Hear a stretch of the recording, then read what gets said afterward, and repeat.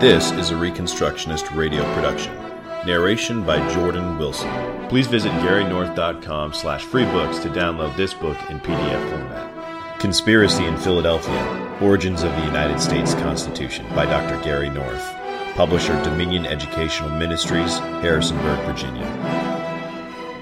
This book is dedicated to the members, living and dead, of Reformed Presbyterian Church of North America, who for over 2 centuries have smelled a rat in Philadelphia.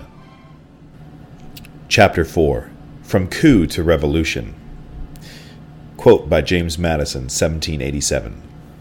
The conduct of every popular assembly acting on oath, the strongest of religious ties, proves that individuals join without remorse in acts against which their consciences would revolt if proposed to them under like sanction separately in their closets.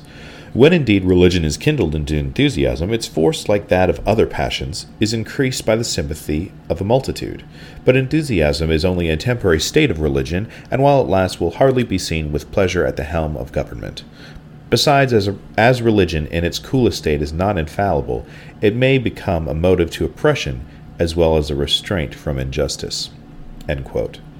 At age 36, James Madison was an angry young man in the spring of 1787. He had been angry for a long time. Everything he saw in the Articles of Confederation, in the state legislatures, in the economy made him angry. He was determined that there would soon be a change. This change would have to be both political and national. He set down his private thoughts in the weeks before the great convention that he had organized, a convention that he had begun planning at the meeting at Mount Vernon 2 years earlier.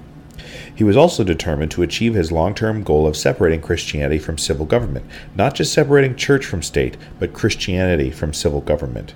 He knew what had to be done in order to accomplish this goal: the severing of the binding power of Trinitarian religious oaths that were required of state officers in several states. Those oaths had to be circumvented.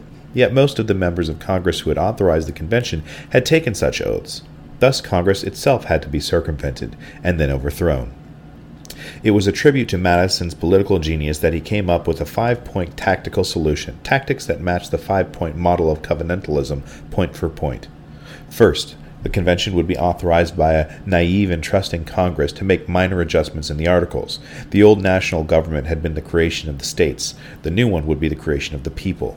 Second, under cover of an implicit oath-bound secrecy, this convention would, from its opening day, violate the instructions of the superior legislative agency, Congress, and propose the abolition of the Articles. This would break the hierarchical chain of command. This convention replaced Congress as the voice of authority. It became the representative of the people. This is why it was called a convention. Third, the nation's legal order would be reconstituted, including the prohibition of religious test oaths at the federal level. New judicial boundaries assessing relative state and national power would be created. New internal judicial boundaries, federalism, would be created for the national government, most notably a nationally elected executive, which the Articles had lacked. Fourth, the convention would appeal to a new sanctioning agency, the people. The will of the people would be voiced judicially in state-ratifying conventions that Madison expected the nationalists, a political faction, to dominate. Fifth, the ratifying conventions would authorize a new covenant. What was to have been an act of national covenant renewal, revision of the Articles, would become the cutting of a new national covenant. Subsequent changes, renewals, would be by amendment by Congress and voting by state legislatures. But the door was left open for another convention, called by the state legislatures or by Congress, with subsequent ratification by either state legislatures or by state conventions. Article 5. The meaning of convention. Edmund Morgan has seen the revolutionary implications of calling the Constitutional Convention a convention. This word had been invoked during the 2 previous transfers of executive sovereignty in English history. These 2 conventions marked temporary replacements of Parliament in order to award new kings their lawful executive authority. Charles II in 1660 and William III in 1689. Writing of these 2 English precedents, he observes, quote, "But the idea of an elected convention that would express enduring popular will in fundamental constitutions superior to government was a viable way of making popular creation and limitation of government believable. It was fictional, for it ascribed to one set of elected representatives meeting in convention a more popular character and consequently a greater authority than every subsequent set of representatives meeting as a legislature. But it was not too fictional to be believed, and not so literal as to endanger the effectiveness of government. It never came into use in England, but it was reinvented. But it never came into use in England, but it was reinvented in the American Revolution." End quote. The term convention was also used by the revolutionaries in France in September of 1792 to launch the radical phase of the revolution. R. Palmer writes, quote, "It was called a convention from the precedent of constitutional conventions in the United States." End quote. Under this convention, 4 months later, Louis XIV was beheaded. This was surely a transfer of executive power. It led to the rise of a new executive, Robespierre. The convention then wrote a new constitution, later called the Stillborn Constitution of 1793. The centralization of power in Paris escalated under this new constitution. To accomplish this, the Jacobins imitated Madison's tactic. They had the constitution ratified by plebiscite. Madison planned an initial coup, the immediate scrapping of the articles, to be followed by a plebiscite. The plebiscite, as the voice of the people, would consolidate and sanction the coup. Thus, a bloodless revolution could be achieved, a revolution in national sovereignty testified to by a change in judicial oaths. Had there been no alteration of the oath structure, there would have been no revolution. Deliberately creating religious factions. It is well known that Madison's greatest fear was his fear of the triumph of any particular political faction. Federalist 10 is devoted to this theme. What Madison wanted was political neutrality, a world of politically impotent factions only as strong as necessary to cancel each other out. In the 1787 Vices essay, he inserted this conclusion immediately following the paragraph on state religious oaths. Quote, "The great desideratum in government is such a modification of the sovereignty as will render it sufficiently neutral between the different interests and factions to control one part of society from invading the rights of another, and at the same time sufficiently controlled itself from setting up an interest adverse to that of the whole society." End quote. This was his argument against Montesquieu, who had argued that republics can only function in small nations. On the contrary, argued Madison in Federalist 10, republics can insulate themselves best from the effects of faction by becoming so large that the factions offset themselves. To control the power of any given faction, we must create lots of factions. That he was arguing against Montesquieu in Federalist 10 is generally recognized by historians of the Federalist Papers. What has not been emphasized sufficiently by scholars is the denominational context of Madison's concerns about faction. It was religious faction that was on his mind from the beginning, just as it had been on the minds of the English Whigs for a century. Like the 18th century Whigs' anti-clerical dissent against the Tory-controlled Anglican Church and its political alliance with the Crown, so Madison hoped from the outbreak of the Revolution to find some way to break up state-established churches. His tactic was to create mutually offsetting denominational factions. He wanted the discontinuity of sects to substitute for the continuity of state-supported churches. He said this explicitly in Federalist 51, quote, "In a free government, this security for civil rights must be the same as for religious rights. It consists in the one case in the multiplicity of interests, and in the other in the multiplicity of sects. The degree of security in both cases will depend on the number of interests and sects, and this may be presumed to depend on the extent of country and number of people comprehended under the same government." End quote. Epstein is correct. He said, quote, "It is clear from Madison's previous versions of Federalist 10's arguments that religious factions were his primary concern among opinionated parties." End quote. Epstein, unfortunately, did not follow through on this cogent observation. Madison's fear of Trinitarian society. Madison expressed his concern over consolidated churches in a letter to William Bradford of Philadelphia in 1774. If the Church of England had been the established and general religion in all the northern colonies as it had been among us here, and uninterrupted tranquility had prevailed throughout the continent, it is clear to me that slavery and subjection might and would have been gradually insinuated among us. Union of religious sentiments begets a surprising confidence, and ecclesiastical establishments tend to great ignorance and corruption, all of which facilitate the execution of mischievous projects. But away with politics." End quote. Away with politics? It is clear that politics was the context of his discussion of the churches. Madison was judicially unconcerned about religion as such. He was very concerned about politics. In this sense, he was a consistent secular humanist, and has been correctly identified as such. He railed against the, quote, "pride, ignorance, and knavery among the priesthood, and vice and wickedness among the laity." He then said, "I want again to breathe your free air." In these sentiments he revealed himself as a true independent Whig dissenter. Several states had created established churches. Pennsylvania was an exception. In 1774, free air. Within any one state, a single denomination could gain special powers or favors. Rather than merely oppose a compulsory state financing of churches as he did in 1779 and 1785, a worthy and legitimate political goal, biblically speaking, in order to reduce the economic dependence of the church on the state, Madison wanted to remove the civil government all sources of political dependence on Christianity. In his Memorial and Remonstrance of 1785, written against the move of Governor Patrick Henry and the legislature to provide limited state aid to churches, not to any one church, he wrote, quote, "During almost 15 centuries has the legal establishment of Christianity been on trial.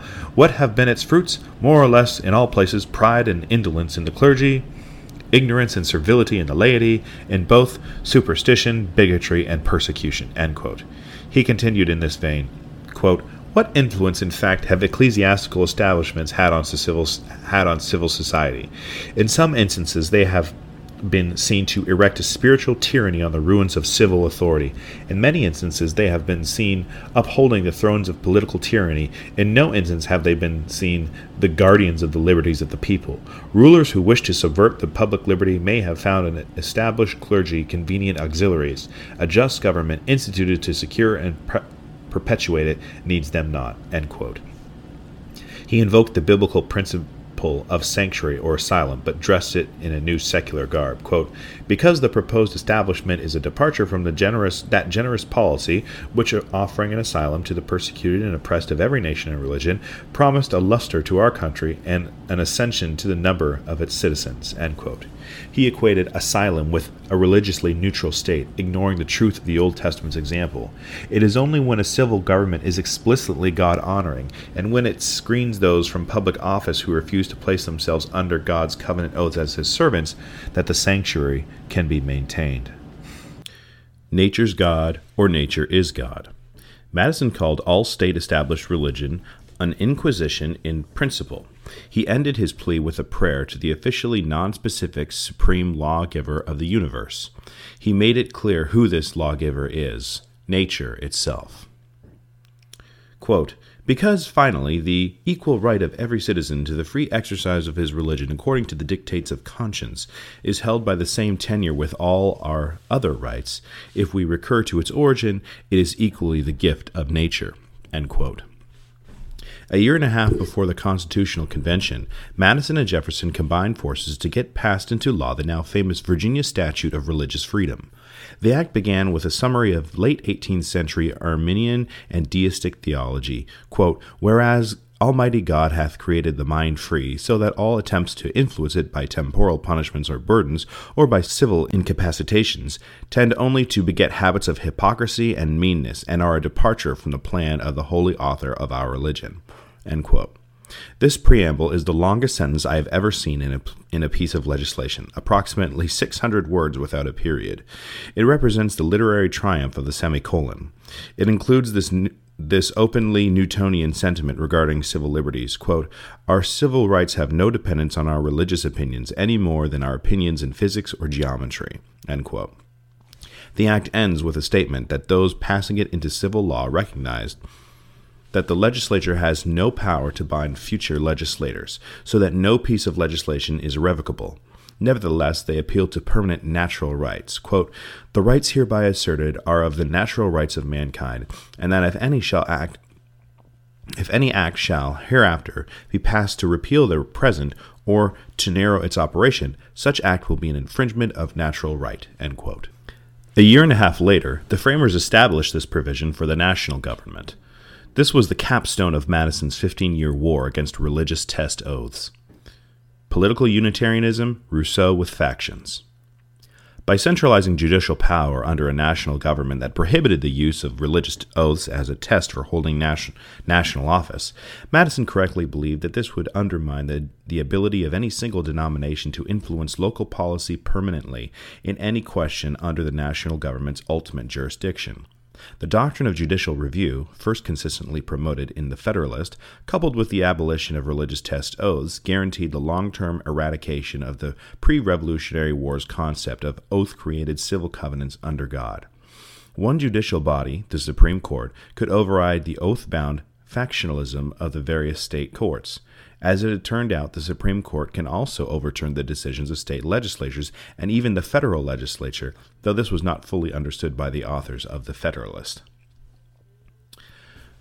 Understand what Madison assumed throughout. Religious factions, indeed all factions, are an essentially surface phenomenon. They disturb an underlying national unity. In other words, there is an inherent unity in man's political affairs apart from factions. All that is needed to allow this underlying political unity to flourish is to expand the geographical boundaries of government in order to absorb, and therefore offset, more and more factions. Implicitly, this is a one-world impulse. Such an outlook regarding factions makes Madison an implicit follower of Rousseau. It is this assumption of a unitary reality behind factions that undergirds Rousseau's theory of the general will.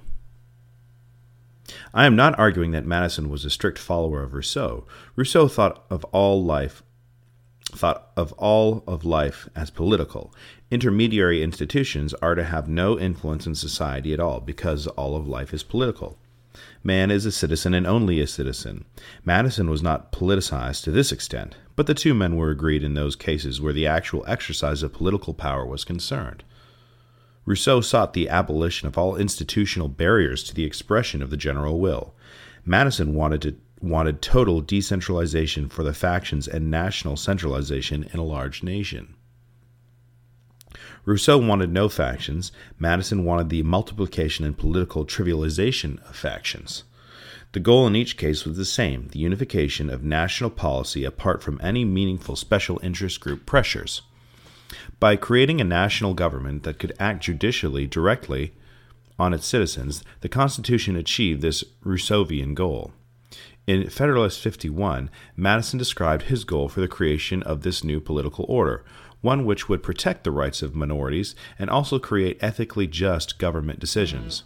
This key is the diffusion of interests. Quote, different interests necessarily exist in different classes of citizens. If a majority be united by a common interest, the right of the minority will be insecure. There are but two methods of providing against this evil. The one by creating a will in the community independent of the majority, that is, of the society itself. The other by comprehending in the society so many separate descriptions of citizens as will render an unjust combination of a majority of the whole very improbable, if not impractical. End quote. The first approach is monarchy. The second is the U.S. Constitution. His assumption was that there is justice available and politicians can discover it. They need only to escape the noise of the competing factions. This enables politicians to render just decisions to escape the tyranny of the majority by finding out what the just interests of society are. This was Rousseau's goal too. The technique is different, not the suppression of interests, but the privatizing of them, making them politically irrelevant. Rousseau's goal was the politicization of private interests, but both men believed that there is justice attainable through the overcoming of factions. In this sense, Madison was as utopian and as messianic as Rousseau was. The difference lies in his approach. He was a man of the Scottish Enlightenment, a man in revolt against Presbyterianism. Rousseau was a man in revolt against political authoritarianism and the Roman Catholic hierarchy. Each man's system resembled his enemy's system. Madison wanted to overcome Presbyterianism by making the world socially congregational and national politics neutral. Rousseau wanted to overcome Roman Catholicism by making the world socially Unitarian and all politics state salvational. Ancient Rome sought Madison's political goal by inviting all conquered cities of the empire to send their local gods into the pantheon. Madison told their conquered cities of the Republic to keep their gods home and multiply them. He then emptied the pantheon. This confidence in what should be described as a Unitarian political settlement was based on some version of Newtonian or Ciceronian natural law. It was also the worldview of Freemasonry. Freemasons believed that the religious factions or traditions, creeds, liturgies, and unique institutional histories are peripheral to the true spiritual unity of the brotherhood under the supreme architect. The Constitution has not yet been ratified when the Anti-Federalists began organizing to capture Congress under the new Constitution. Political factions and parties had already sprung up during the Revolutionary War era. They developed even further during the Confederation period. They became entrenched after 1788. Madison's dream was shattered before sunrise. There is universal agreement among historians. This Madisonian faith in a world devoid of political influential factions was utopian in 1788, just as it would be utopian today. What few of them are willing to say forthrightly is that the very presence of such a faith marks Madison as the most rationalistic of political philosophers. Madison and his peers were totally naive on this point. Historians agree. But the historians tend to ignore the origins of his utopian faith. It just somehow was universal among the nationalists. They do not pursue the obvious, the intellectual ideal of a political world of Newtonian mechanism and the rhetoric of Ciceronian natural law had fused with the Masonic ideal of a creed overcoming brotherhood to produce a political world without men's passions and interests. It was a stillborn ideal by 1788. Shopkeeper's Millennium. By 1787, the framers had begun to think commercially. Adam Smith's Wealth of Nations, 1776, had been circulating widely within educated Republican circles. The defenders of Republican liberties had begun to recognize that the old Roman Republican virtues, while laudable, were untrustworthy for building a modern nation or maintaining an old one successfully. What was needed, they increasingly concluded, was something like Adam Smith's promised shopkeeper's millennium. Commerce would bind men together in a common effort. Men, in their private efforts, would produce a good society. There was a fundamental difference between the framers' understanding of their self-appointed task and the Scottish Enlightenment's rationalist vision of the competitive market order. Adam Ferguson's observation summarizes the view of the social framework of the Scots. Quote, "Nations stumble upon establishments which are indeed the result of human action, but not the execution of any human design." End quote. This was a self-consciously evolutionary worldview. The framers, in sharp contrast, were motivated by the vision of the great architect. They believed that they could sit down together and write an historically unique document that would accomplish for the political order what Smith's minimal legislation free market promised to accomplish: greater freedom for individuals, greater wealth for nations.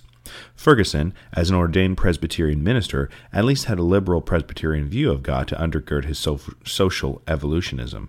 Smith had a more deistic view of God as the foundation of morality. He spoke of the all-seeing judge of the world, whose eye can never be deceived and whose judgments can never be perverted.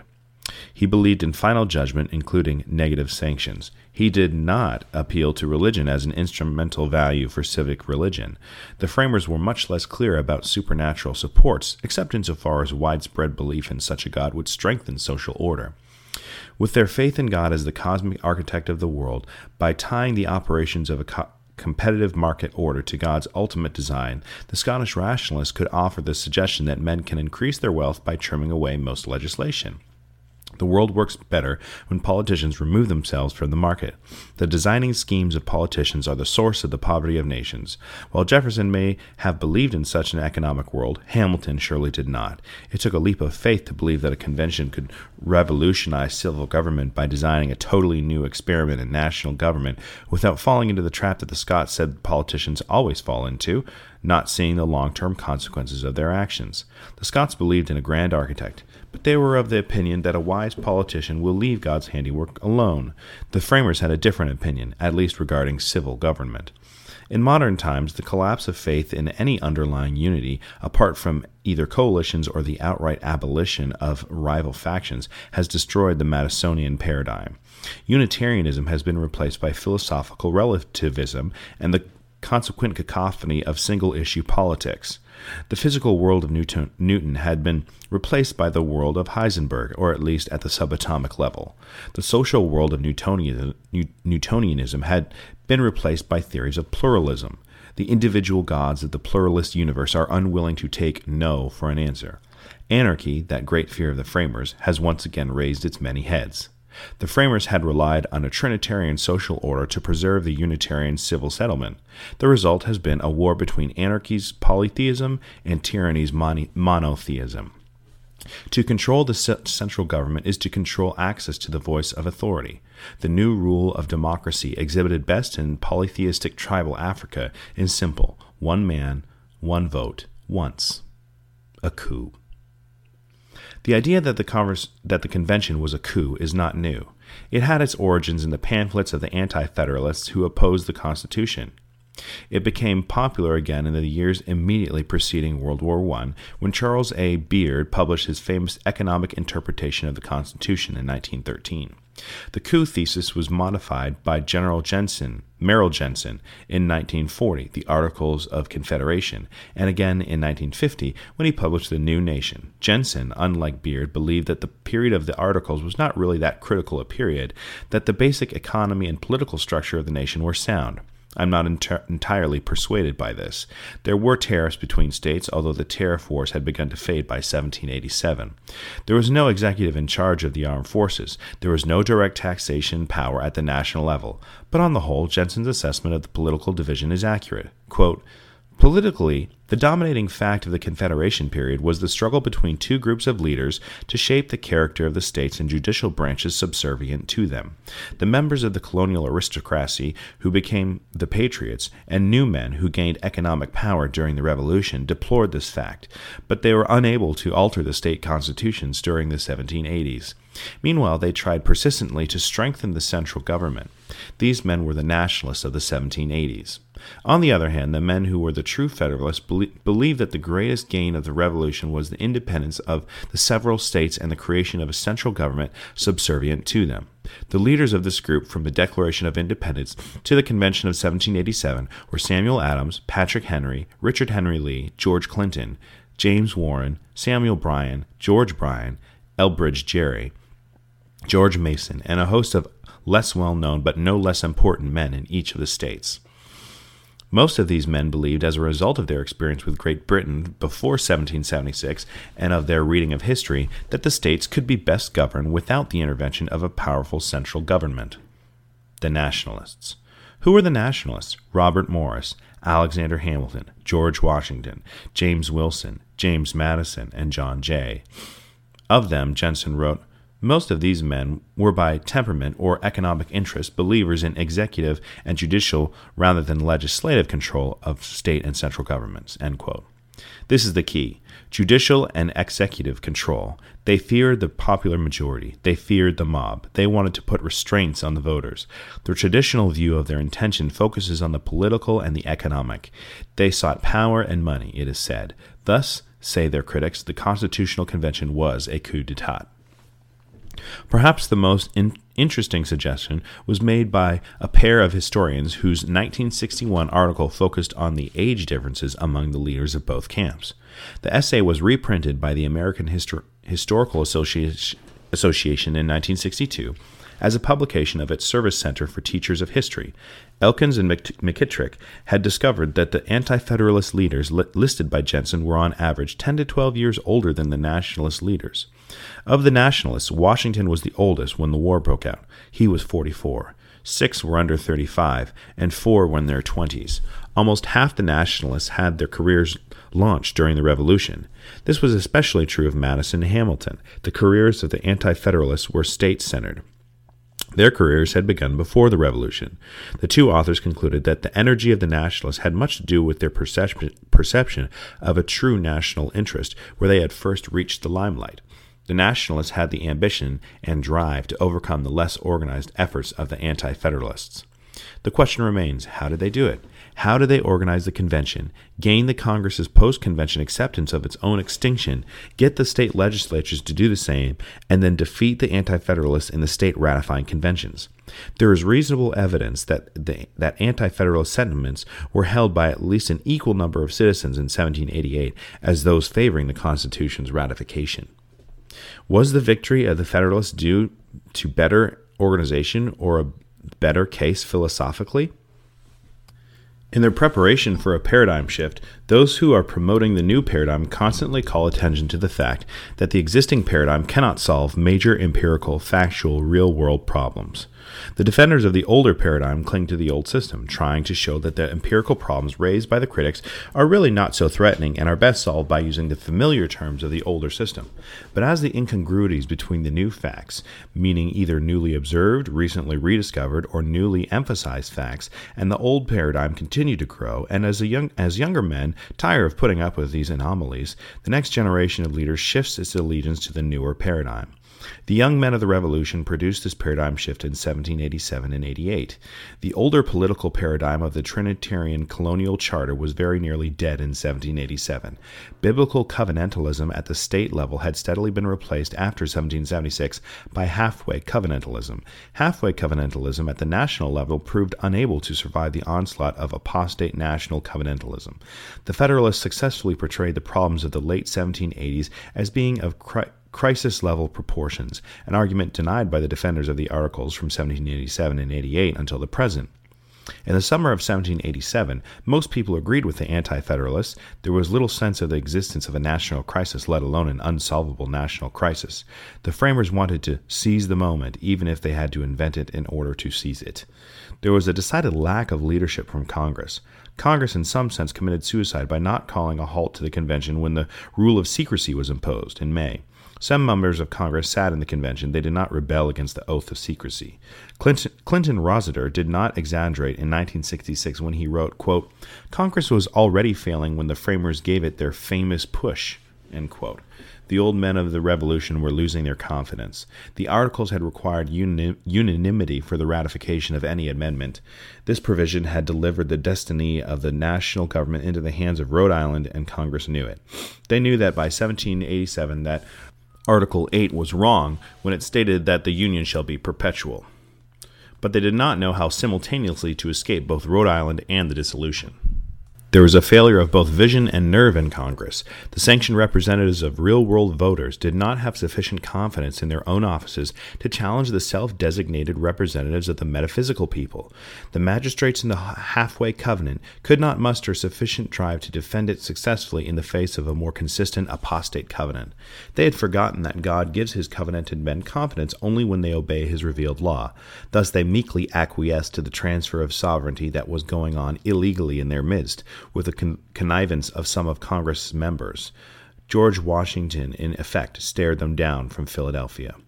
The voters had not been willing to require of their national representatives what most states required of state representatives: an oath of allegiance to God and his Bible. The voters had been embarrassed by God. The framers were not embarrassed by him. They simply prohibited any public oath to him in their new covenant document. They regarded him as some sort of senile uncle who could be trotted out on holidays, counted on to make a toast or two, judicially non-binding, of course, and then be sent back to his retirement home.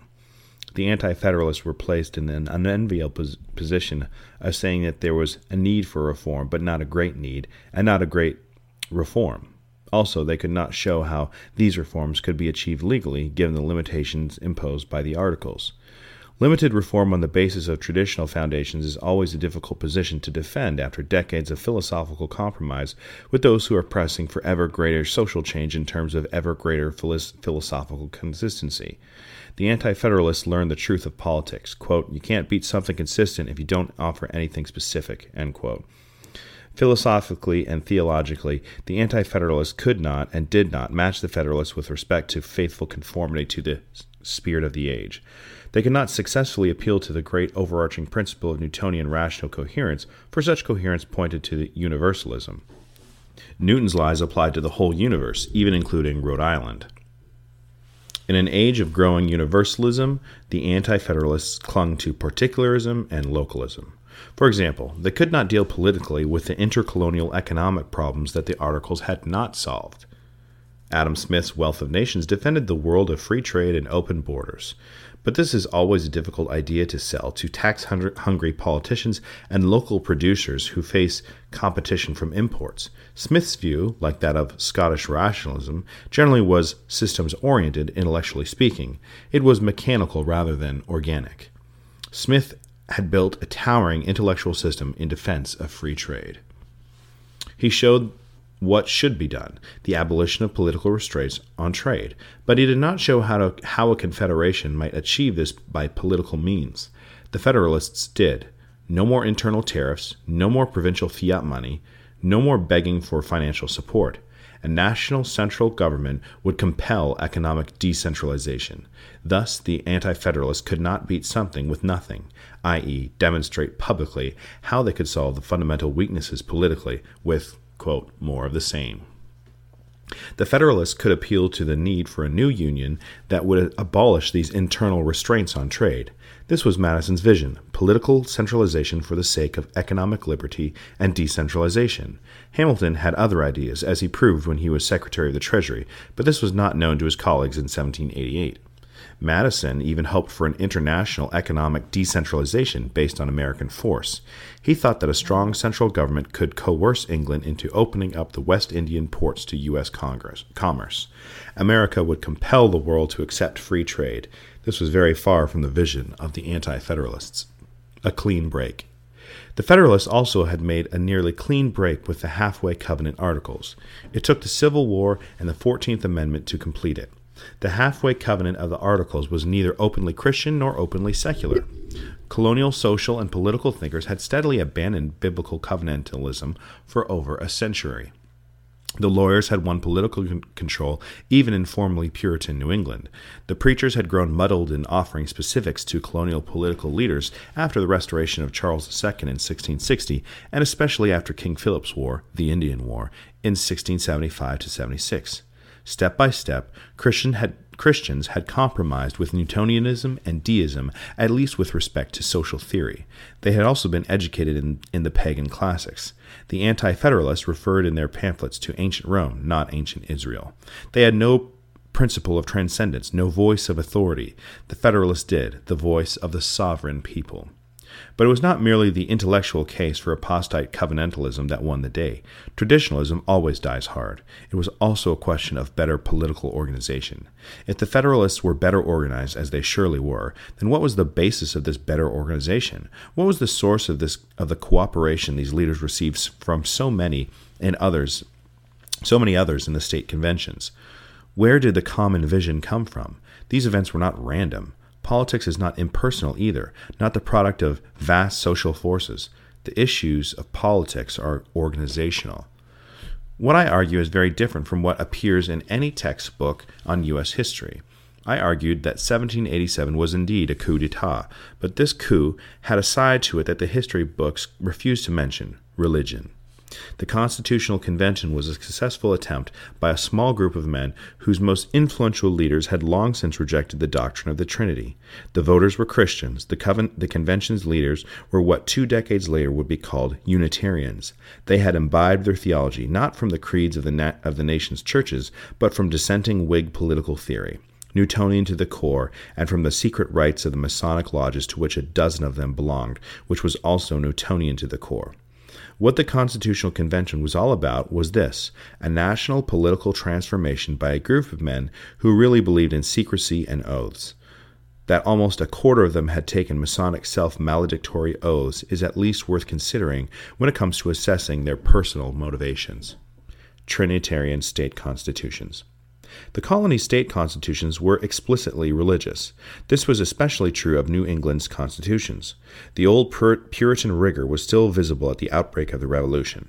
Vermont's 1777 Constitution begins with the natural rights of man, Section 1, goes to a defense of private property, Section 2, and then sets forth the right of religious conscience, quote, regulated by the word of God, end quote.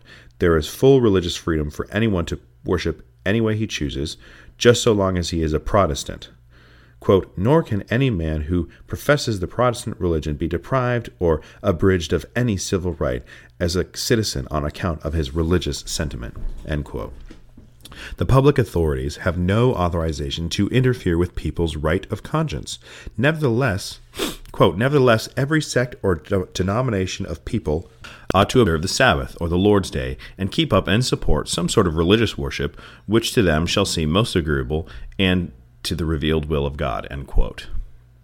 The 1780 Massachusetts Constitution and the 1784 New Hampshire Constitution had almost identical passages requiring public worship. Section 1 of the Massachusetts documents affirms that, quote, all men are born free and equal and have natural, essential, and unalienable rights, end quote, and then lists men's lives, liberties, and property ownership. Section 2 says, quote, it is the right as well as the duty of all men in society publicly and at stated seasons to worship the supreme being, creator and preserver of the universe, end quote. This sounds universalistic and even Masonic, but Section 3 establishes the right of the state to support the building of churches and the payment of ministers' salaries. All the denominations were placed on equal status. Section 3 ends with these words, quote, "And every denomination of Christians, demeaning themselves peaceably and as good subjects of the commonwealth, shall be equally under the protection of the law," end quote. The same religious provisions are found in Sections 1 through 4 of the New Hampshire Constitution, and Section 6 represents verbatim the statement from Massachusetts Constitution, quote, "and every denomination of Christians," end quote. In short, these state commonwealths were explicitly designated as Christian. The Virginia Constitution of 1776 was less specific. It affirmed freedom of conscience, and it recommended, quote, "Christian forbearance, love, and charity towards each other," end quote. Virginia had a state-supported church. Pennsylvania's 1776 Constitution specified that a man's civil rights could not be abridged if he, quote, "acknowledges the being of a God," end quote. The test oath had been removed through the influence of Franklin. Delaware in 1776 was more theologically explicit, quote, "that all persons professing the Christian religion ought forever to enjoy equal rights and privileges in this state, unless under color of religion any man disturb the peace, the happiness, or safety of society," end quote. Maryland's 1776 Constitution was similar to Delaware's, quote, "all persons professing the Christian religion are equally entitled to protection in their religious liberty," end quote. Furthermore, quote, "the legislatures may, in their discretion, lay a general and equal tax for the support of the Christian religion," end quote. North Carolina required an affirmation of the Protestant religion for office holders, subverting the state constitutions. The state governments of most of the colonies, always excluding Rhode Island, combined legitimate Christian oaths and illegitimate state-financed churches. It was one of the great ironies of American history that Rhode Island served as the religious model of the constitutional settlement, yet it was this state's intransigence after 1783 in the area of commercial policy and its wave of paper money inflation in the mid-1780s that persuaded the framers to replace the Articles. Rhode Island refused to ratify the Constitution until 1790. It was the outcast of America in the 1780s as surely as it had been the outcast of Puritan New England in the 1640s and 1650s. The people of the colonial era recognized that an oath to God and an affirmation of the authority of the Bible were basic to the preservation of Christian social order, political freedom, and economic prosperity. What the colonialists did not fully understand is that God-given functions of civil government is inherently negative, to impose sanctions against public evil. It is not the function of civil government to use coercively obtained tax money in order to promote supposedly positive causes. By using tax revenues to finance specific denominations, the state governments created ecclesiastical monopolies. This was a catastrophic error, one shared by the whole Western world from the beginning of the West. This error could have been solved by the Constitution's refusal to subsidize churches with direct economic grants of any kind. Instead, the Constitution created a secular, humanist, anti-Christian republic in the name of religious freedom. Tax money is used to subsidize this rival religious worldview in the name of religious neutrality. It was the legitimate hostile reaction of the various non-established Protestant churches to this misuse of tax revenues. Mead writes, quote, "The struggles for religious freedom during the last quarter of the 18th century provided the kind of practical issue on which rationalists and sectarian pietists could and did unite, in spite of underlying theological differences in opposition to right-wing traditionalists," end quote. Tax-funded economic support of specific ecclesiastical groups led politically to the constitutional deconstruction of the explicitly Trinitarian judicial foundations of the United States. It created the political alliance between the deists and Masons and dissenting churches. The federal example reminded men that national leaders were not bound by any Trinitarian oath. Why should state officers be similarly bound? The symbol of the oath was real. This covenantal example could not be ignored. The deists who wrote this provision into the Constitution fully understood this. Their opponents were not equally alert. A century of Newtonian rationalism and an ancient heritage of Stoic natural law theory had blinded the opponents to the importance and inescapable nature of covenantal civil oaths. Freemasons had a definite goal: to make illegal at the national level the imposition of rival theocracies to their own. This put them at odds with the covenants of 12 of the 13 state constitutions, which they intended to subvert. Rushdoony argued in 1973 that theocracy is judicially mandatory. Therefore, he concluded, there must not be toleration of non-Christian religions. Quote, the modern concept of total toleration is not a valid legal principle, but an advocacy of anarchism. Shall all religions be tolerated? But as we have seen, every religion is a concept of law order. Total toleration means total permissiveness for every kind of practice, idolatry, cannibalism, human sacrifice, perversion, and all things else. Such total toleration is neither possible nor desirable, and for a law order to forsake its self-protection is both wicked and suicidal. To tolerate subversion is itself a subversive activity." End quote. The toleration of religious subversion, it would be difficult to produce a more accurate yet succinct description of the results of the Constitutional Convention from a biblical point of view. It was the explicitly Christian character of state constitutions that became the target of the delegates in Philadelphia. Franklin's theology of union. Benjamin Franklin has been regarded as a conservative deist. He was not. When he died, a printed document was found in his pocket. He had carried it around with him for years. Quote, "Articles of Belief," end quote. It declared his faith in the plurality of worlds, a widely held Renaissance doctrine. The universe is filled with many suns like ours, and many worlds like ours, the document said. It also announced his idea that the, quote, infinite has created many beings or gods vastly superior to man. It may be that these created gods are immortal. Howbeit, I concede that each of these is exceeding wise and good and very powerful, and that each has made for himself one glorious sun, attended with a beautiful and admirable system of planets. It is that particular wise and good God, who is the author and owner of our system, that I propose for the object of my praise and adoration." End quote. If he was anything theologically, he was a proto-Mormon. In 1734, he was appointed as Provincial Masonic Grand Master for the province of Pennsylvania. He had been seeking a high Masonic position for over a year. In 1754, Franklin had worked to create a national government. This took place at the Albany Convention. This was the first attempt at colonial national union. Some 24 delegates from 7 states attended. The goal was to create a defense system against the French, who were challenging British expansion in the Ohio Valley. A committee of 5 men was appointed to draw upon a plan of union, and 3 were Masons: Hutchison of Massachusetts, Franklin, and Hopkins of Rhode Island. Franklin, on May 9, 1754, printed in his Pennsylvania Gazette a woodcut of a snake in 8 pieces, labeled "Join or Die."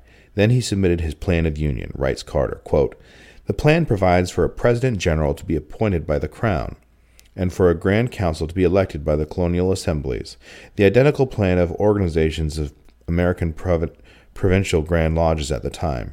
Franklin left no hint that he used the Constitution of Freemasonry as a model for his Albany plan, but since he had published Anderson's Constitution in 1734 and had served as Grand Master of the Provincial Lodge of Pennsylvania also in 1734, there can be no doubt that he was familiar with the Masonic Constitution. The fact that he called the Council of the Representatives of the several colonies a Grand Council, and that the Council of the Representatives of Masonic Lodges is called a Grand Lodge, is circumstantial evidence that Masonry was influencing his thinking. Anderson's Constitutions. What was Anderson's Constitutions? This was the organizational handbook of English speculative Freemasonry, or at least of the branch that became known by its opponents as the Moderns. A rival Masonic group formed in 1751 called themselves the Ancients or Ancients. These men tended to be recruited from the non-elite members of society. Unlike the modern branch of speculative Freemasonry, the Ancients' organization manual, the Ahiman Raison, was heavily dependent on Anderson's institutions. What was originally known as speculative Freemasonry, as distinguished from the Economic Guild of Professional Masons, grew out of the early Masons' guilds. Several Masons' guilds formed the Premier Grand Lodge of London in 1717. Non-Masons joined it and immediately captured it. Within 3 years, the Grand Lodge became the heart of English speculative Freemasonry, meeting modern Freemasonry. James Anderson, a Presbyterian clergyman and genealogist, joined the Premier Grand Lodge in 1720. He was also a fellow of the Royal Society, the prestigious scientific society, as was his Masonic colleague, Church of England clergyman and scientist John de Sigulaire. De Sigulaire had been handpicked by Newton to be the first experimental scientist of the Royal Society. The latter became the first paid public lecturer in science history. He had been inducted into the society in 1714. He and Anderson became the links between Newton, the Royal Society, and speculative Freemasonry. They were self-conscious agents of Newton. The Royal Society was not some loose association of scientists and philosophers in this era of British history. Newton ran the Royal Society with an iron fist, writes his biographer. Newton protected his disciples, advanced their careers, and in return demanded and received total obedience, almost to a man. Dr. Lipson concurs, quote, Newton, whose philosophical naturalist Principia Mathematica epitomized the mathematical work of that century, lived long enough to welcome Anderson and de Sigulaire to the fellowship of the Royal Society. Thus, the great intellectual revolution of the preceding century was telescoped in the Royal Society into the work of two generations, progenitors and heirs. Among their heirs were the founders of Freemasonry. Anderson wrote the supposedly anonymous Constitution of Freemasons in 1723. Freemasonry in London has been traced back by Masonic historians to at least the year 1620. There is a reference from a 1665 company record to the Old Charges or Gothic Constitutions, also known as the Book of the Constitutions of the Accepted Masons. A major change had begun to take place by the time of the centralization of the lodges in 1717. As Masonic historian Joseph Fort Newton points out, in the Old Charges we read, the first charge is this, that you be true to God and Holy Church and use no error or heresy. Newton instructs his readers to hear now the charge of 1723, meaning Anderson's constitutions. On this point, I agree with Newton. Pay close attention. Here is Anderson's charge. Quote, a Mason is obliged by his tenure to obey the moral law, and if he rightly understands the art, he will never be a stupid atheist nor an irreligious libertine. But though in ancient times Masons were charged in every country to be of the religion of that country or nation, whatever it was, yet it is now thought more expedient only to oblige them to that religion in which all men agree, leaving their particular opinion to themselves, that is, to be good men and true, or men of honor and honesty, by whatever denomination or persuasion they may be distinguished, whereby Masonry becomes the center of union and the means of consolating the true friendship among persons that must have remained at a perpetual distance. End quote.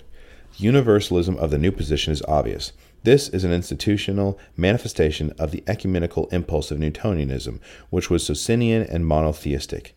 God, the architect, was necessary to hold the original Newtonian system together. A belief in God, the architect, was also necessary to hold Freemasonry together. But like the God of Newton, this God of Freemasonry was not marked by attributes that are invisible to covenant-breaking rational men, unlike the God of the Bible. Thus, this Masonic God, universal in nature and manifest only through nature, is to replace man's less universal, less rational, less mathematical, more denominational God. We have in Freemasonry a manifestation of the Whig ideal of a world in which there is denominational equality through denominational irrelevance. Simultaneously, we have an incarnation of the Tory ideal of a world devoid of powerful centrifugal religious forces that lead to revolution and chaos. There is an institutional fusion of the one and the many, with unity provided by the common creed regarding an architectural deity manifested only in his physical handicraft, the God of Newton, and with diversity provided by the personally legitimate but Masonically irrelevant creeds of the lodge's members. This is the theological foundation of political pluralism. It is the revival of the Roman pantheon. All that is missing is political power. That, however, could be taken care of through careful organization outside the official meetings of the fraternity. Like Christians who conducted worship services generally devoid of politics, but who then met together for civic purposes after the worship service had formally ended, so were the Masons. These men agreed with the sentiments articulated by William Blackstone in his comments on the distinction between natural law and biblical revelation. It is man's ability to perceive clearly the stipulations of the civil law that supposedly determines which of the two laws is to be regarded as dominant for society. Blackstone said that biblical revelation is clearest to men, but if he really believed this, then he was John the Baptist crying in the 18th century Enlightenment wilderness. No one, especially the framers, took him seriously on this point.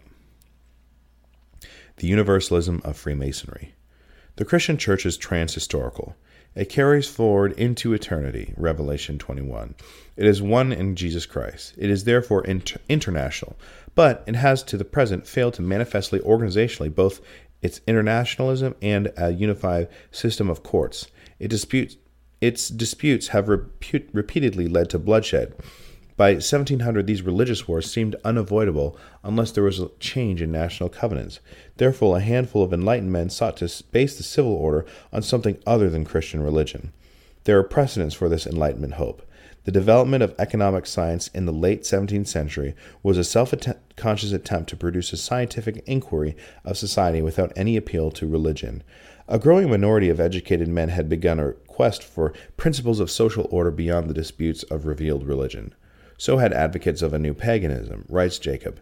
Quote, in the early 18th century, the return to paganism, especially of an indigenous variety, seemed to offer a solution to the religious problems bequeathed by the English Revolution. Radicals in the 1690s, who desired a republican version of the Constitution, true religious toleration, social reform, a parliament ruled by gentlemen in the interest of the people, had to recognize that those goals had been rejected in 1660 at the Restoration. End quote. They asked themselves, why had the two English revolutions failed? Religious conflict concluded a radical minority. They concluded that what was needed was a program of reform based on a new, quote, religious consensus in a civil and universal religion, end quote. Freemasonry was the 18th century's institutional culmination of this quest. Freemasonry's principles, like its organizational structure, were highly portable, to use Dr. Lipson's terms. While I understand that readers have a tendency to skip over lengthy block quotations, I strongly suggest that this temptation be resisted at this point. Lipson writes, quote, the first problem on which Freemasonry worked was how a society with an established church could accommodate both a growing religious diversity and the rationalistic universalism that had attended the growth of the new sciences. The Masonic response was to provide a secret, arcane pseudo-religion by developing an elaborate mythology and system of rituals for teaching moral values that Masons claimed were universal. The leaders were not unaware of the parallels of Masonry and religion. Churches, however, required uniformity over a wide range of beliefs and values from the immediate to the ultimate, while Masonry only required fidelity to a generally accepted system of moral values related to daily life. As Wellens Calcott reminded his English and American readers in 1769 and 1772 respectively, in the implicit anti-clericalism that pervaded Freemasonic literature, the Church's interpretation of history was one of enmity and cruelty. Masonry, on the other hand, was a system of morality based on the will of God and discoverable to us by the light of reason without the assistance of revelation. According to the constitutions, a Mason was obliged to obey the moral law, or the religion in which all men agree, leaving their particular opinions to themselves, that is to be good men and true, or men of honor and honesty, by whatever denominations or persuasions they may be distinguished. Masonry was designed to encompass all religions, or as the ancients put it, the universal religion or the religions of nature, as the cement which unites men of the most different principles into one sacred band. Masonry expressed another kind of universalism, which was not religious, but humanistic. End quote. Freemasonry is a rival religion to Christianity, universalist in scope, rationalist in ethics, and internationalist in its institutional goal. It is humanistic to the core. Silent majority, secret minority. I argue in this book that most Americans were Christians in the 18th century. During the American Revolution, especially through Masonic lodges in the Army, a subtle change took place. A small but significant minority of the Army adopted rival oaths to those of their churches. This new allegiance fused with a long tradition of Republican ideology that had been devised and promoted by the English Commonwealthmen, whose theological commitment was not always orthodox. This minority of free thinkers, or at least seriously compromised Christians, in the armed forces led to a political transformation of the nation, especially in top national leadership positions. A minority could later subvert the American Christian Commonwealth, just as a minority did in revolutionary Europe. This process of subversion has been going on for well over half a century, as Jacob says, referring to the career of John Toland, a pantheist and a major figure of the Commonwealthmen. Jacob writes, quote, "Most significantly, English radicals like Toland played an essential role in transmitting that originally English form of social behavior onto the continent. Decades before that process began in earnest, they laid roots that flourished in the period after 1730, when official Freemasonry, that is, Masonic lodges affiliated with the Grand Lodge of London, took hold in various cities and towns. It now seems increasingly clear that from its earliest formation as an international culture, the social world of the radical Enlightenment, although not necessarily all of its adherents, was Masonic. The milieu reveals a long historical culture where the connections between religion, national philosophy, and politics take on human reality, where ideas about nature, social equality, the new science, as well as the Republican ideal produced a new kind of European, few its number to be sure, who worshipped the natural world in a new temple and who found in the brotherhood of the lodge a private, secret expression of an egalitarianism that in the course of the 18th century became, and remains to this day, so vital to the program and ideals of the Western reformers. In purely demographic terms, during the 18th century, the Enlightenment had few adherents, and the radical Enlightenment had still fewer. But in assessing the force or validity of reforming ideals then or now, it would be discouraging to rest one's faith or program on mathematical reckoning." End quote. By the outbreak of the Revolution, there were about 200 lodges in the colonies. That was a significant number for any intercolonial association by the 1770s. By the time of the major Constitutional Convention, Freemasonry had become the major, if not the sole, intercolonial organization. When I presented this thesis in 1989, there was a considerable skepticism among my critics. 3 years after my book appeared, one of the most influential historians of the Revolutionary era, Gordon S. Wood, offered this assessment of Freemasonry's influence during the Revolution. Quote, "The institution that best embodied these ideals of sociability and cosmopolitanism was Freemasonry. It would be difficult to exaggerate the importance of Masonry for the American Revolution. It not only created national icons that are still with us, it brought people together in new ways and helped fulfill the Republican dream of reorganizing social relationships. For thousands of Americans, it was a major means by which they participated directly in the Enlightenment. Freemasonry was a surrogate religion for an Enlightenment suspicious of traditional Christianity. It offered ritual, mystery, and congregativeness without the enthusiasm or sectarian bigotry of organized religion." End quote. New York Congressman Saul Bloom wrote a brief article in 1938 for the Masonic publication The New Age, quote, "Masons in the Constitution," end quote. Bloom at the time was the Director General of the United States Constitutional Sesquicentennial Commission. The government printing office in 1943 established the Commission's 900-page volume, History of the Formation of the Union under the Constitution. Bloom was a 32nd-degree Mason, according to the article. In his article, he asserted that a majority of the founders of the American Revolution were Freemasons. This was an exaggeration, but his comments on Washington were not. He praised Washington as a man whose life was faithful to the teachings of the Masonic craft. The framers, he wrote, were practical men.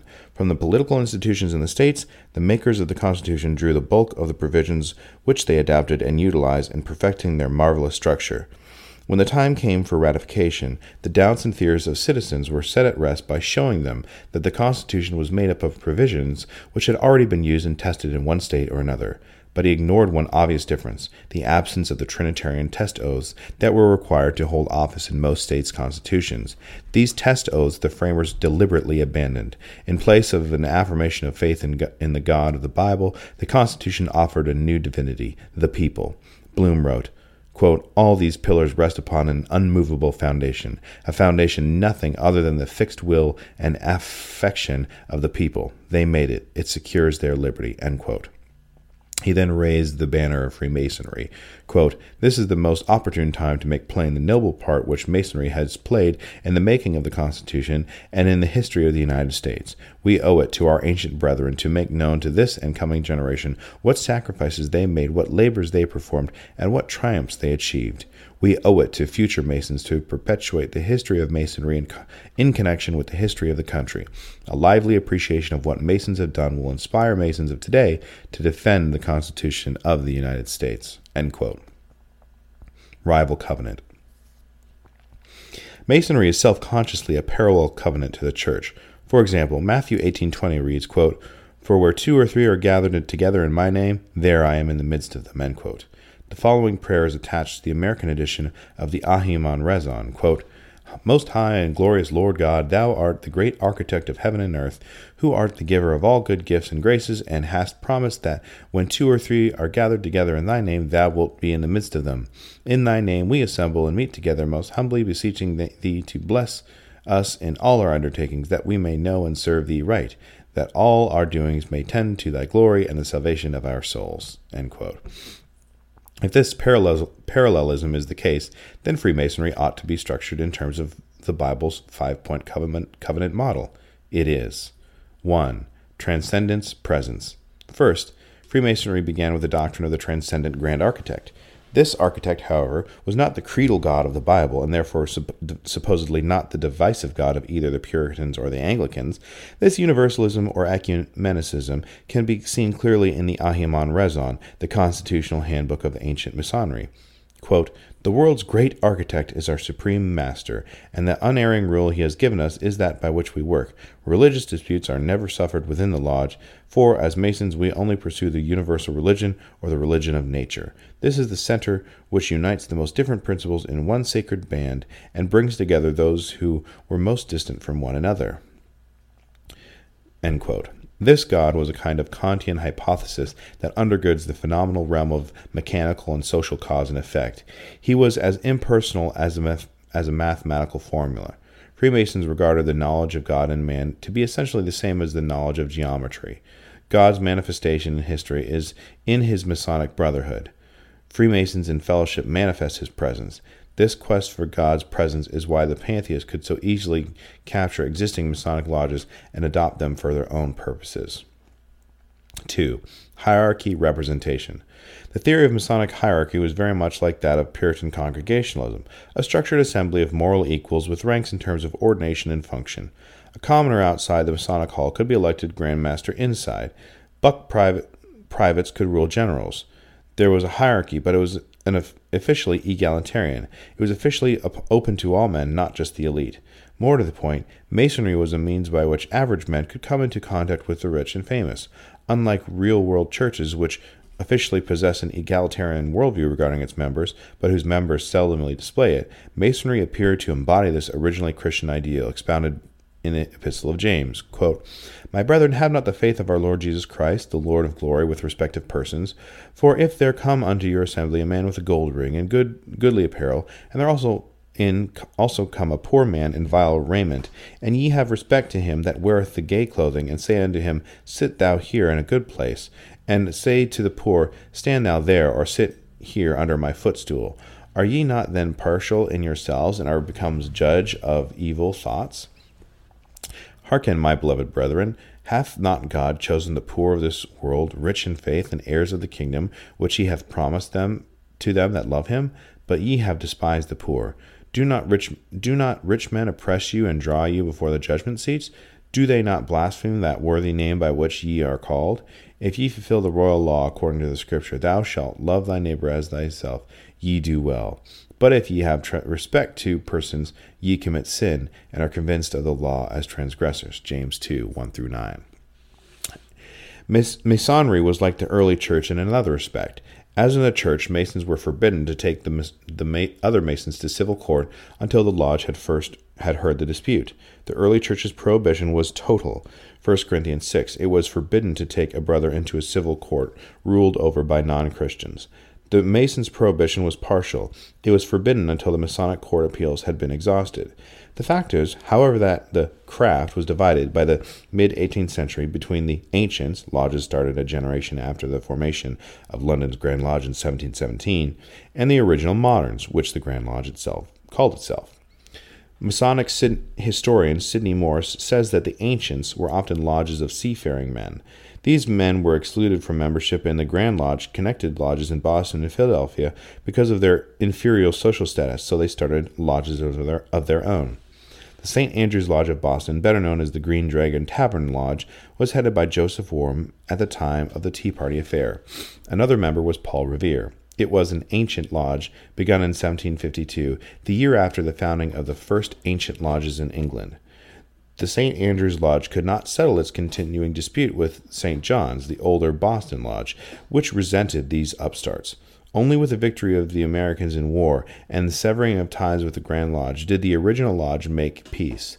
Thus, the age-old distinctions of status and wealth began to undermine the original egalitarian goal of Masonry. The fact that a single negative vote by a member could keep a proposed member out also indicates that the lodge system was not all that egalitarian. The Masonic hierarchical structure was Gnostic. The Masonic degrees were, or rapidly became, official manifestations of a series of initiations into secret wisdom.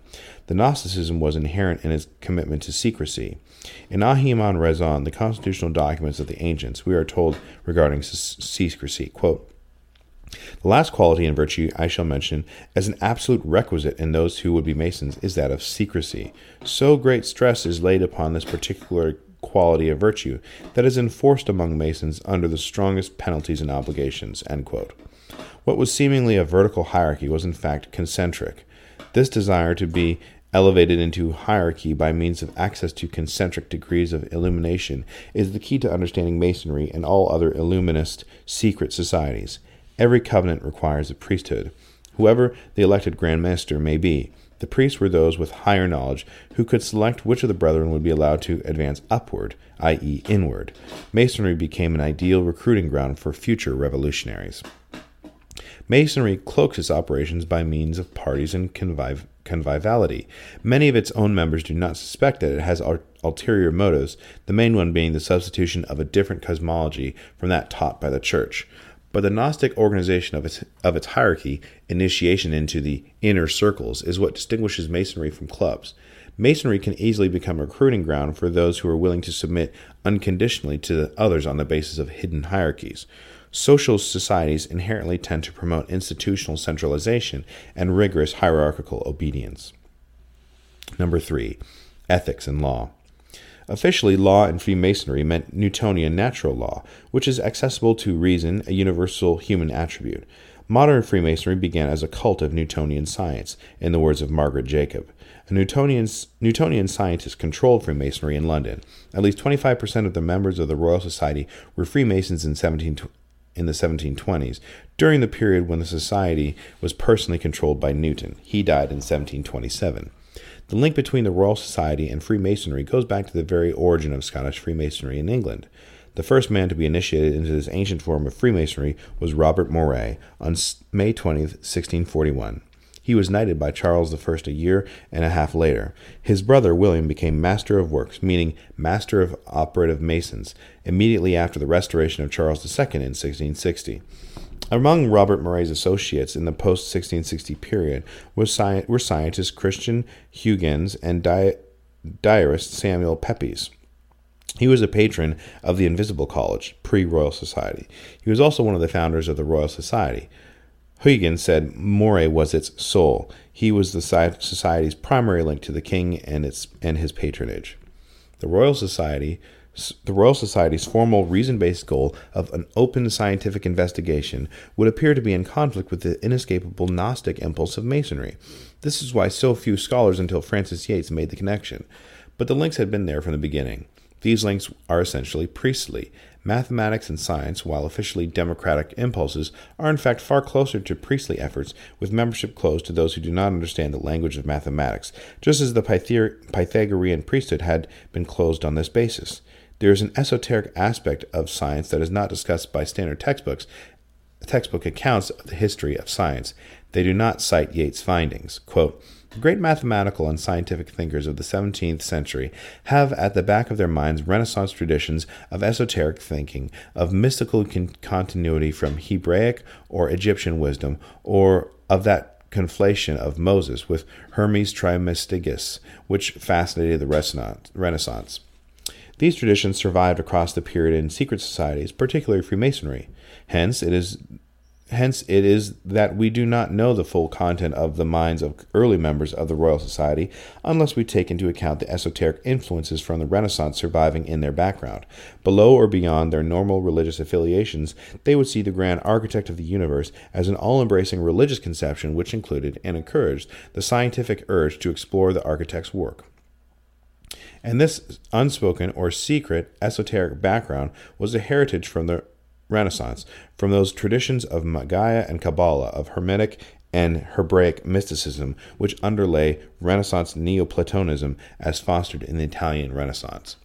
End quote. The possession of the knowledge of the laws of mathematics had been one of the screening devices used by operational stonemasonry. Officially, geometry was to serve a similar function in speculative Freemasonry, but the craft's rituals were officially substituted for the specialized knowledge of geometry and building materials. 18th century Freemasonry was tied to the legend of Hermes Trismegistus, the mythical teacher of the secret mathematical wisdom of ancient Egypt and Greece. Hermes was one of the gods of Renaissance Neoplatonism. Freemasonry had been esoteric from at least the 1690s, and the roots of this esotericism can be traced back to early 15th century. It was not sufficient for a Mason to master mathematics and practical physics. A more occult metaphysics was always present. Their rituals testify to this. Modern historians seldom take these rituals seriously. They take very few rituals seriously, except perhaps a funeral, that most democratic of rituals. Ritual may have been fakery and fun at the level of the outer ring, but remove the rituals and you disembowel Masonry. Ritual is fundamental to establishing any secret society's boundaries. As The Godfather says in the movie Peggy Sue Got Married, quote, "Without the funny hats, there isn't any lodge," end quote. The hats are not funny, haha. They are funny peculiar. They are funny occult. Mathematics is a universal language, just as Latin was among educated men until the 1880s, when Harvard University began its pace-setting curriculum revision. There are two other such languages, music and international money. It was this quest for universal laws of nature and society that undergirded speculative Freemasonry. This quest included universal moral law. In the second edition of Anderson's Constitution, 1738, we read, quote, "A Mason is obliged by his tenure to observe the moral law as a true noetica," end quote. This word noetica did not appear in the first edition.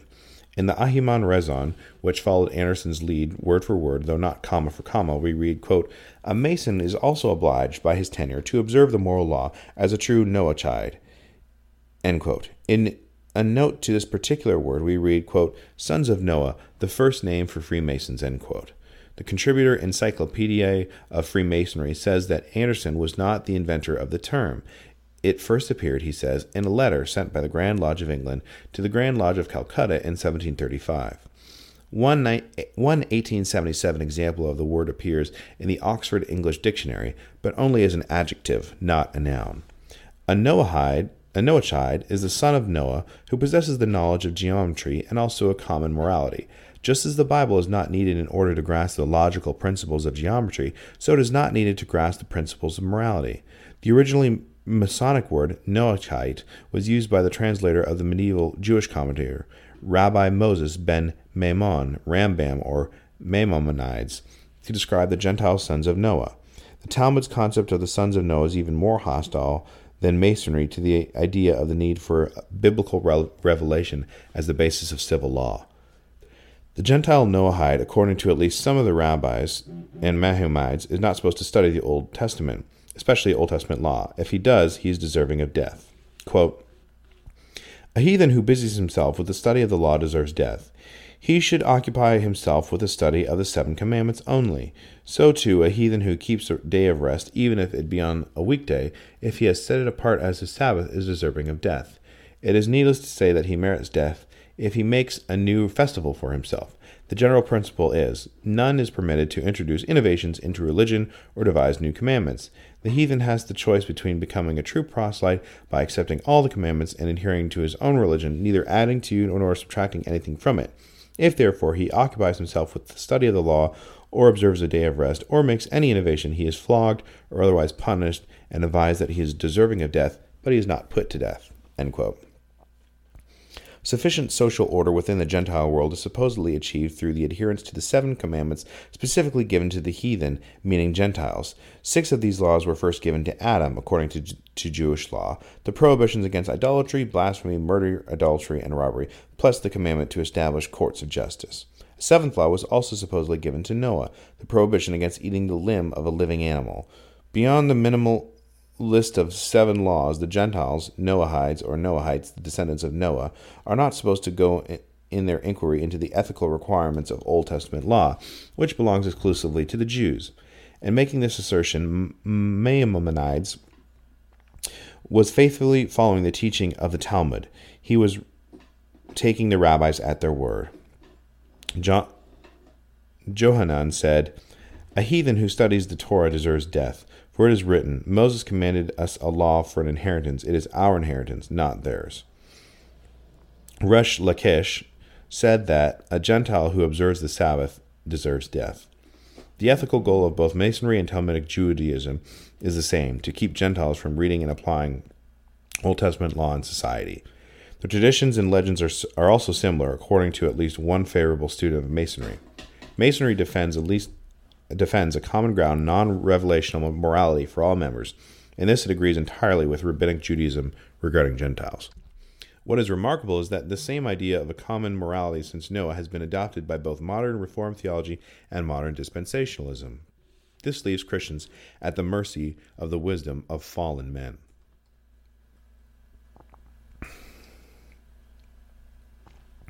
By default, it puts the covenant breaker in charge of society. It implicitly denies that God brings his sanctions in history in terms of his Bible-revealed law. This brings us to point 4 of the covenant model: oaths, sanctions. Oath sanctions. Here we come to the heart of Masonry, the self-maledictory oath.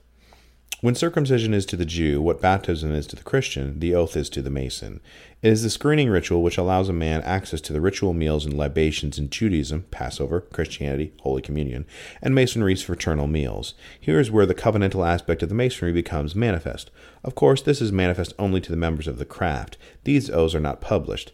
The Ahiman Rezon is in the section describing the proper means of initiating the apprentice refers cryptically to some other ceremonies that cannot be written. Masonic oaths call down judgment on those who would violate the secret terms of the covenant. But those inside the brotherhood were promised positive sanctions, good connections, protection, and civil lawsuits. This is why the Masonic sign or password is supposed to open doors, and it sometimes does. The biblical view of the covenant oath is that only 3 institutions can lawfully compel them: church, state, and family. God has authorized only these 3 monopolies as his covenantal organizations. By requiring self-maledictory oaths for membership, Masonry has set up itself as a rival church, and in 18th century France and in late 19th century Mexico as a rival state. In the words of Count Savioli, Brutus, a member of Weishaupt's Illuminati in the 18th century, quote, "The order must possess the power of life and death in consequence of our oath, and with propriety for the same reason and by the same right that any government in the world possesses it, for the order comes in their place, making them unnecessary." End quote. Succession inheritance. Finally, we come to point 5 of the covenant: continuity or inheritance. Here is where politics enters the picture. Those inside the organization are promised power outside the organization. Initiation and continued membership are the basis of this inheritance. Those who refuse to examine this conspiratorial side of secret societies miss the point. Those who see masonries as clubbery miss the point. Clubs are leisure-oriented. They are established for revelry and companionship. Secret societies are established to gain power. The goal of the secret society is analogous to the goal stated by Psalm 37:9, quote, "For evildoers shall be cut off, but those that wait upon the Lord, they shall inherit the earth." End quote. Who will exercise political power in a democracy or a republic? Those who gain the support of those who can communicate with and mobilize the parties, the media, and then the voters. It is this aspect of Masonry that can be of crucial importance. Those who have been sanctioned by the continuing brotherhood have a great advantage in the transfer of political power. The continuity of the Masonic order provides a means of access to political continuity, even though Masonry is officially non-political. It was non-political in 1776 or 1788 in America, and surely not non-political in 1789 in France. Rival oaths. The average Christian may not understand the importance of oaths, except those taken in marriages and to the national government. He does not understand the function of the oath in a secret society. Some criminal secret societies, and even seemingly harmless secret societies, require their members to invoke a self-maledictory oath. This is why they frequently refer to themselves as families. Freemasons are self-professed brothers, part of an international brotherhood. Therefore, Theodore Grabner's book, Critical of Freemasonry, a treatise on Freemasonry, reports that Freemasons require the following oath of their apprentice Masons, a promise not to reveal any of the secrets of the craft.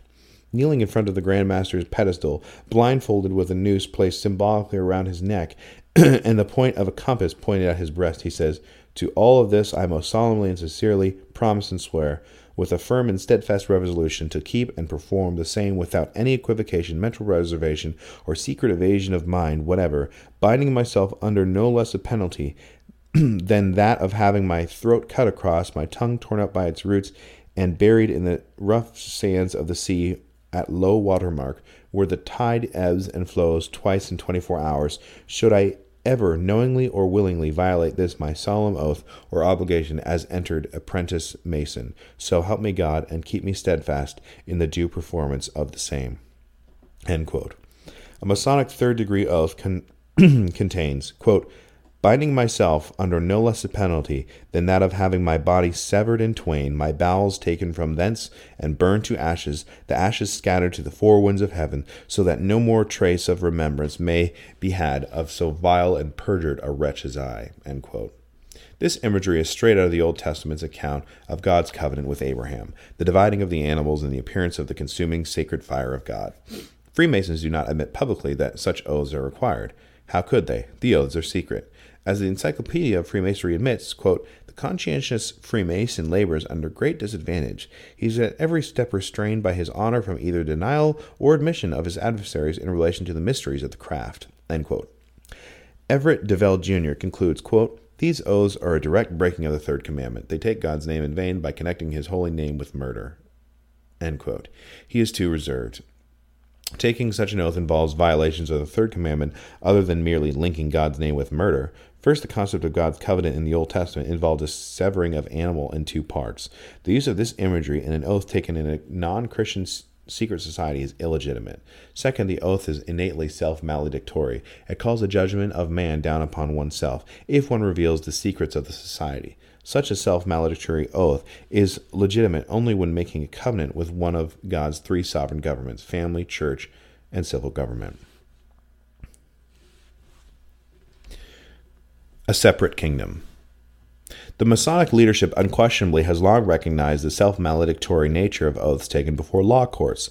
To the extent that Masonry comprises a self-proclaimed separate order or kingdom, the oaths sworn by initiates would have to be regarded by the hierarchy as comparable to oaths sworn before a civil magistrate. In fact, the Masonic oaths would have to supersede a civil oath, for the initiate is prohibited from revealing the details of his craft to the civil magistrate. The Mason, as an initiate, would face conflicting loyalties when called on by the civil magistrate to reveal details of his craft. Should he reveal secrets to the magistrate or remain faithful to his craft? If he takes seriously the terminology of the reported oaths in Masonry, then there would be a strong temptation to refuse to testify and suffer the civil consequences, or else lie.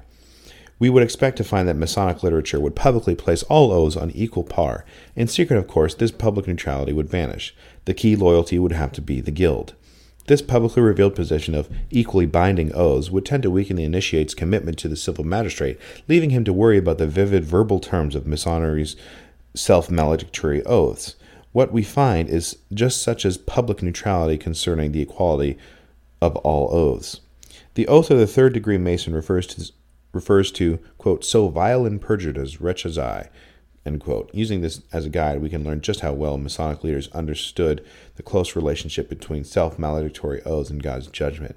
Under perjury, the Encyclopedia of Freemasonry declares, quote, "In the municipal law, perjury is defined to be willful false swearing to a material matter when an oath has been administered by lawful authority. The violation of vows or promissory oaths taken before one who is not legally authorized to administer them, that is to say, one who is not a magistrate, does not in law involve the crime of perjury. Such is the technical definition of the law, but the moral sense of mankind does not assent to such a doctrine, and considers perjury, as the root of the word indicates, the doing of that which one has sworn not to do, or the omitting to do what is that which he has sworn to do. The old Romans seem to have taken a sensible view of the crime of perjury. Among them, oaths were not often administered, and in general, a promise made under oath had no more binding power in a court of justice than it would have had without the oath. False swearing was with them a matter of conscience, and the person who was guilty of it was responsible to the deity alone. The violation of a promise under oath and of one not under such a form was considered alike, and neither was more liable to human punishment than the other. But perjury was not deemed to be without any kind of punishment. Cicero expressed the Roman sentiment when he said, "Perjuriae poena divina exitium humana decidus." The divine punishment of perjury is destruction, the human infamy. Hence, every oath was accompanied by an execration or an appeal to God to punish the swearer should he falsify his oath. Freemasons look in this light on what is called the penalty. It is an invocation of God's vengeance on him who takes the vow should he ever violate it. Men's vengeance is confined to the contempt and infamy which the forswearer incurs. End quote. If the human penalty were merely contempt and infamy, then the perjurer would not fear for his property or life. On the other hand, oaths that are self-maledictory with respect to men as well as God are doubly fearful. If Masons do take the oaths described by Grabner, then they have a human sword hanging over them, the imitation covenantal oath, whenever they are tempted to reveal the secret's mysteries. The language of the reported oaths is bloody, covenantally bloody. There is little doubt that Masonic leaders understand what an oath is, as distinguished from a contract, and they regard the verbal oaths of their members as oaths in the same way that a magistrate of a kingdom regards an oath in one of the kingdom's courts of law. An oath places a person under a sovereign, and this sovereign possesses power, at the very least, and presumably a degree of authority, legitimacy. It is easy to understand why Orthodox Christianity has been hostile to secret societies over the years. A secret society sets up a rival kingdom with rival oaths and therefore rival gods. A lawyer's revolution. Henry Steele Commager has remarked that the Constitutional Convention, which has some claim to be the most original political institution of modern times, legalized revolution. This comes close to the mark, but not dead setter.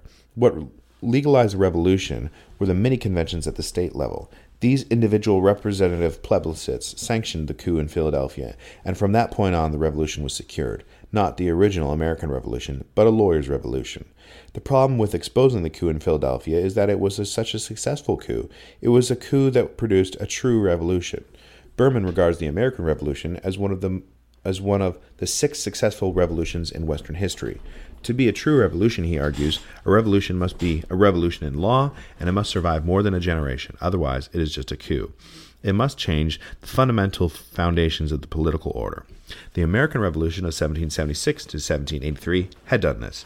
What took place in 1787 was not a continuation of the revolution against Great Britain. It was a second American Revolution. It violated the terms of the National Covenant of 1781. It also laid the judicial foundation for the violation of the state's covenants in 1861 and 1865 through 1865.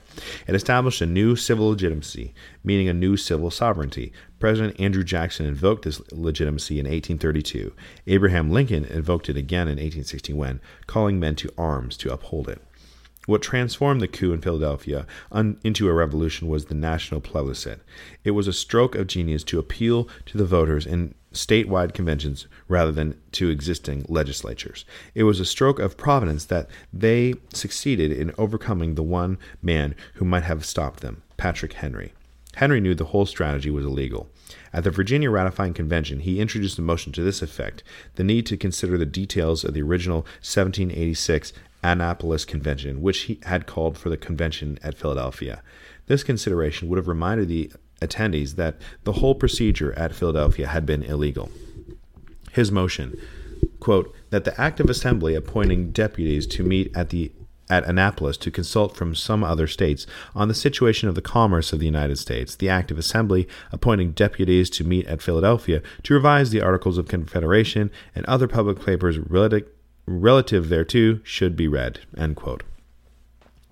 Edmund Pendleton, president of the convention, replied, quote, Mr. Chairman, we are not to consider whether the Federal Convention exceeded their powers. It strikes my mind that this ought not to influence our deliberations, end quote. Henry then withdrew the motion. But why? The central issue of ratification should have been whether the Federal Convention had exceeded its powers. This is the question of whether a coup had taken place. For all his eloquence at the ratifying convention after that monumental but seemingly inconsequential decision to withdraw his motion, Henry never again came close to winning over the Virginia Convention, one convention that the Nationalists had to win since it was a large state and the state in which so many of the framers lived. It was crucial to the framers symbolically. Once he agreed to let the Philadelphia Convention, with its plebiscite procedure, pass without criticism, the coup became a revolution. A Christian nation became judicially and covenantally a politically pluralist nation. The convention had broken covenant with Congress, which had delegated authority to it, and also with the Articles of Confederation, which had sanctioned Congress. Maryland's Luther Martin understood that the convention's appeal to the people in many conventions was itself an act of revolution against the existing Constitution. He also correctly perceived that this was an act of rebellion against God, the violation of a covenantal oath. Quote, agreeably to the Articles of Confederation, entered into in the most solemn manner, and for the observance of which the state pledged themselves to each other, and called upon the Supreme Being as a witness and avenger between them, no alterations are to be made in those articles, unless after they are approved by Congress, they are agreed to and ratified by the legislature of every state. But by the resolve of the convention, this Constitution is not to be ratified by the legislatures of the respective states, but is to be submitted to conventions chosen by the people, and if ratified by them, is to be binding. This resolve was opposed, among others, by the delegation of Maryland. Your delegates were of the opinion that, as the form of government proposed was, if adopted, must essentially to alter the constitution of this state, and as our Constitution had pointed out a mode by which, and by which only, alterations were to be made therein, a convention of the people could not be called to agree and ratify the said form of government without a direct violation of our Constitution, which is the duty of every individual in this state to protect and support. End quote. Conclusion. The God of the Articles of Confederation was a halfway covenant God, just as the Articles were a halfway national civil covenant. The fear of this God was fading in the minds of the framers of 1787. He seemed unwilling to bring sanctions through Congress against organized covenant breakers. Rhode Island's mass inflation was one example. In the months prior to the convention, Daniel Shays and his armed followers in Massachusetts appeared to be even more threatening examples. Men must fear something. This is the basis of social order. The framers feared the weakness of the central government more than they feared the threat of centralized political power. A new God, with new stipulations and new sanctions, was necessary. The framers believed that God was a convenient metaphysical construct, the people. The monotheism of Newtonian natural law, as incorporated into the Masonic fraternity, had provided the model for the creation of national political polytheism. The great architect, through his covenantally faithful servants, had once again laid the cornerstone of another working model of the Tower of Babel. Quote by Patrick Henry, 1787. And here I would make this inquiry of those worthy characters who composed a part of the late Federal Convention. I am sure that they were fully impressed with the necessity of forming a great consolidated government instead of a confederation. That this is a consolidated government is demonstrably clear, and the danger of such a government is, to my mind, very striking. I had the highest veneration for those gentlemen, but, sir, give me leave to demand, what right had they to say, we the people? My political curiosity, exclusive of my anxious solicitude for the public welfare, leads me to ask, who authorized them to speak the language of we the people instead of we the states? States are the characteristics of and the soul of a confederation. I have the highest respect for those gentlemen who formed the convention, and were some of them not here, I would express some testimonial of esteem for them. America had on former occasion put the utmost confidence in them, a confidence which was well placed. And I am sure, sir, I would give up anything to them. I would cheerfully confide in them as my representatives. But, sir, on this great occasion, I would demand the cause of their conduct. The people gave them no power to use their name. That they exceeded their power is perfectly clear. It is not mere curiosity that actuates me. I wish to hear the real, actual, existing danger which should lead us to take those steps so dangerous in my conception. But, notwithstanding this, we are wandering on the great ocean of human affairs. I see no landmark to guide us. We are running we know not whither. Difference of opinion has gone to a degree of inflammatory resentment in different parts of the country, which has been occasioned by this perilous innovation. The Federal Convention ought to have amended the old system. For this purpose they were solely delegated. The object of their mission extended to no other consideration. You must, therefore, forgive the solicitation of one unworthy member to know what danger could have arisen under the present Confederation, and what are the causes of this proposal to change our government. The Reconstructionist Radio Podcast Network brings to you a complete lineup of podcasts where you will hear practical and tactical theology. Our desire is not simply that you consume our shows, but that you also live out your faith in every area of life. We can talk all day long about these things, but if we fail to put them into practice, then we fail as ambassadors of Jesus Christ, our King. Subscribe now to your favorite Reconstructionist Radio Podcast Network shows, or you can subscribe to the Reconstructionist Radio Master Feed, where all of the content we produce, including the audiobooks and audio articles, will pop up as soon as they are available. And don't forget to visit ReconstructionistRadio.com to volunteer as a narrator or to partner with this ministry financially. May the Holy Spirit stir you into action for Christ and His kingdom.